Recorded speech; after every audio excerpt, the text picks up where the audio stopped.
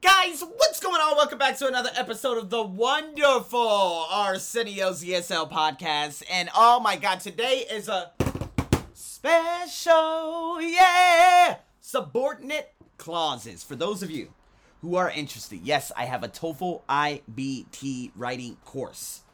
Okay, in this course, it consists of a lot of different segments, a lot of breakdowns, and you also get 6 essay evaluations per for the entire course, and it's per module, so there are 6 modules, right? And so today I just wanted to give you a nice little sneak peek into subordinate clauses, because I think oftentimes there are too many students out there who follow the basic rhythm of speaking and writing, just using the basic, however, on the other hand, but not understanding fully the clauses that they can implement. And these are some wonderful things I'm going to be breaking down into one of the coaching sessions that I'm going to be doing with that I'm going to break down and put into a podcast. Because to be honest with you, if you're able, and again, obviously writing and speaking are totally different, but the way she's answering now sounds so much like an essay, whereas like the complexity of the sentences are so sound that I'm telling you right now, if she were to take the test, Andrea from Venezuela, at a correct ETS testing center, she will absolutely dominate. We're talking 29. Because you already know and are aware of Jackie getting, I believe, 28 or 29. This was last July. And Jackie was actually very, very good. Okay. However, based on what I'm hearing from, and I think it's because her accent and her spoken fluency, she sounds exactly like a native speaker. But going back to Andrea, that's probably just a little bit of a hindrance. But to be honest with you, I still believe that she can get a 28 based on the answers, because her answers are even far more complex than Jackie, especially than Thais. And Thais got a 27 out there in Boston. So, again, with that being said and keeping those in mind, this is what's so important about the independent essay, and understanding that both the reading and the writing, it will benefit in your speaking. They all come into fruition together, and that is the beauty of this. So to keep that in mind, people, let's dive into this very short podcast, and let's just go from there. Guys, what's going on? Welcome back to another episode of this wonderful TOEFL IBT writing course, man. Again, I wish I could bang all these out in one go, but you see me always switching up my shirt and everything. So obviously I do this on separate days or separate times, whatever it may be. So nonetheless, man, I'm very grateful for this specific one. These are subordinating conjunctions to show contrast. All right. Now, I cannot stress enough. I know, and I've already said this in the previous video, a lot of people, they always say, on the other hand, however, this, that. These are the types of clauses. These are the types of different things that will help your writing significantly. Not only that, but with speaking.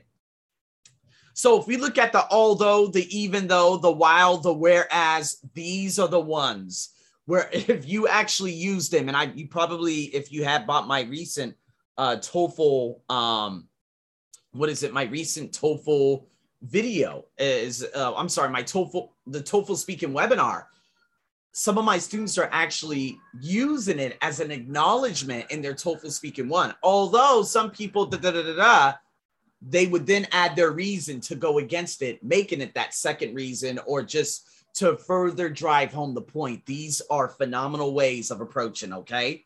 So in saying that, okay, it's all these types of words, again, the although, even though, while, whereas, they are followed by clauses. So let me give you an example of that. Despite obvious benefits brought by a nuclear power plant, the disadvantages of having a nuclear power plant far outweigh its benefits.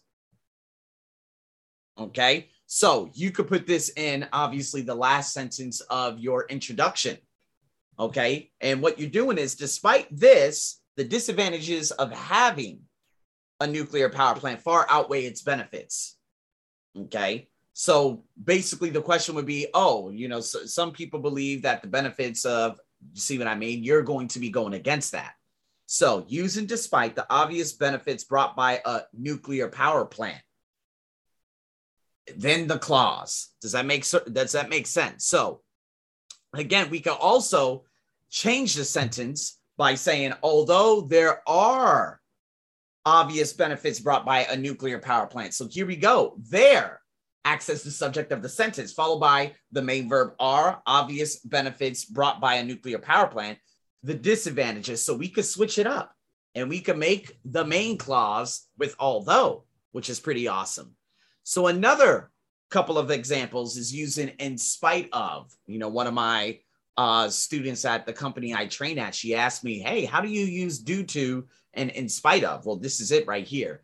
In spite of the time-saving benefits of modern, easily prepared foods, the benefits do not outweigh the drawbacks. Okay, so you're basically saying, despite of the time, despite of this, despite that there is this, there's this. Okay, that's that main clause. Even though there are time-saving benefits of modern, easily prepared foods, the benefits do not outweigh the drawbacks. Now, using while and whereas. So just to sum that up, these are those things that I just went over in regards to using in spite of. Okay, the although, the despite, you could always add them in as the concluding sentence to your introductory paragraph. Always remember that. Now, looking at while and whereas, these also show that contrast too. So let's break this down. Okay. Instead of